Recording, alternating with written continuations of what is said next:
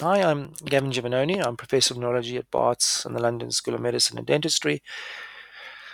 And I'm coming back to you with the concept of neurological stress tests. Um, I suppose what a neurological stress test does, it basically looks for subclinical damage to a particular pathway that MS may cause that you may not be aware of.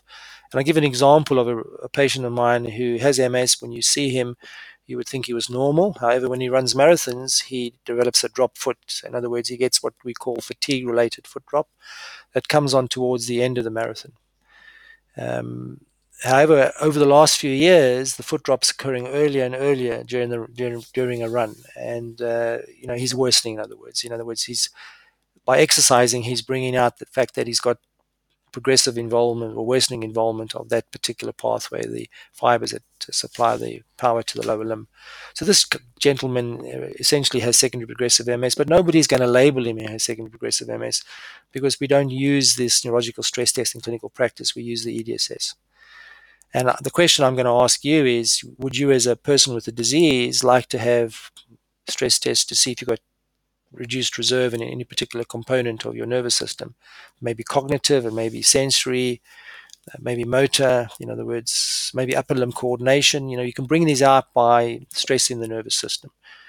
And I refer to a paper done by Don Mahard's group in Edinburgh, where they took people with very mild disability and they put them on a treadmill and they monitored their gait, and they showed out you could bring out um, worsening of neurological function by testing these people on a treadmill. And this is what I would call a neurological stress test. It's not new to the world. We do this in cardiology all the time. There's no point in getting people to walk to test their heart. You put them on a treadmill and you build up the strenuous activity until they develop changes on the ECG or they get chest pain, and that's what we call a cardiac stress test. You have to exercise to bring out the fact that they may have reduced blood supply to their heart. And it's bringing that cardiology concept into MS to pick up the smoldering MS pathology. So please read the newsletter. It goes through the background of why we want neurological stress test, and it also brings up this concept of why we want to use the term smoldering MS to describe all these processes rather than the term PIRA. And I have had some pushback from the MS community about the term smoldering. They want us to use PIRA exclusively to describe this process. But the point about PIRA is that it's overt. It's basically based on the EDSS or expanded disability status scale that we measure in clinical trials. It's not routinely measured in clinical practice, and it doesn't capture other components of smoldering disease like loss of nerve fibers in the retina, accelerated brain volume loss. It doesn't pick up slowly expanding lesion, doesn't pick up the changes in the spinal fluid, doesn't pick up changes on stress tests, for example. So the concept I want to get across is that smoldering MS is so much more than just PIRA. PIRA is part of smoldering MS, but smoldering MS refers to the whole gamut of evidence that we have that this disease is getting worse in quite a few, in most people, to be honest with you, despite being free of relapses and MRI activity.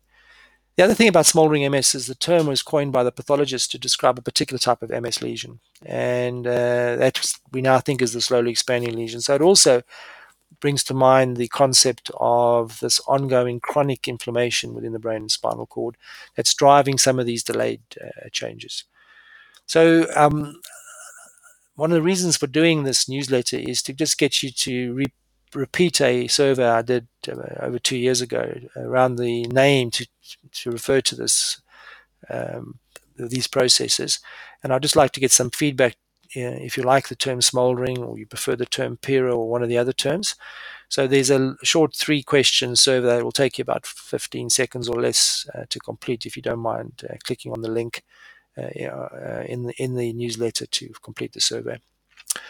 And finally, I'd just like to thank all of you who subscribers. I'm gradually building up enough subscription income from the MS Alpha newsletters to make hopefully the website viable.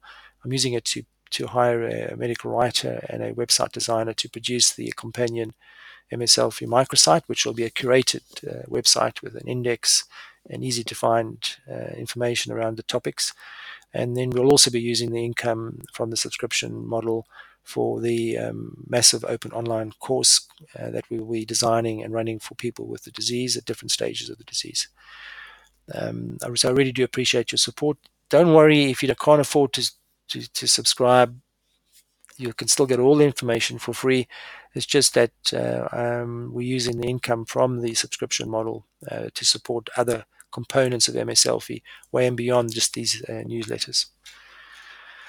Thank you, and enjoy the newsletter or the podcast, depending on which one you consume.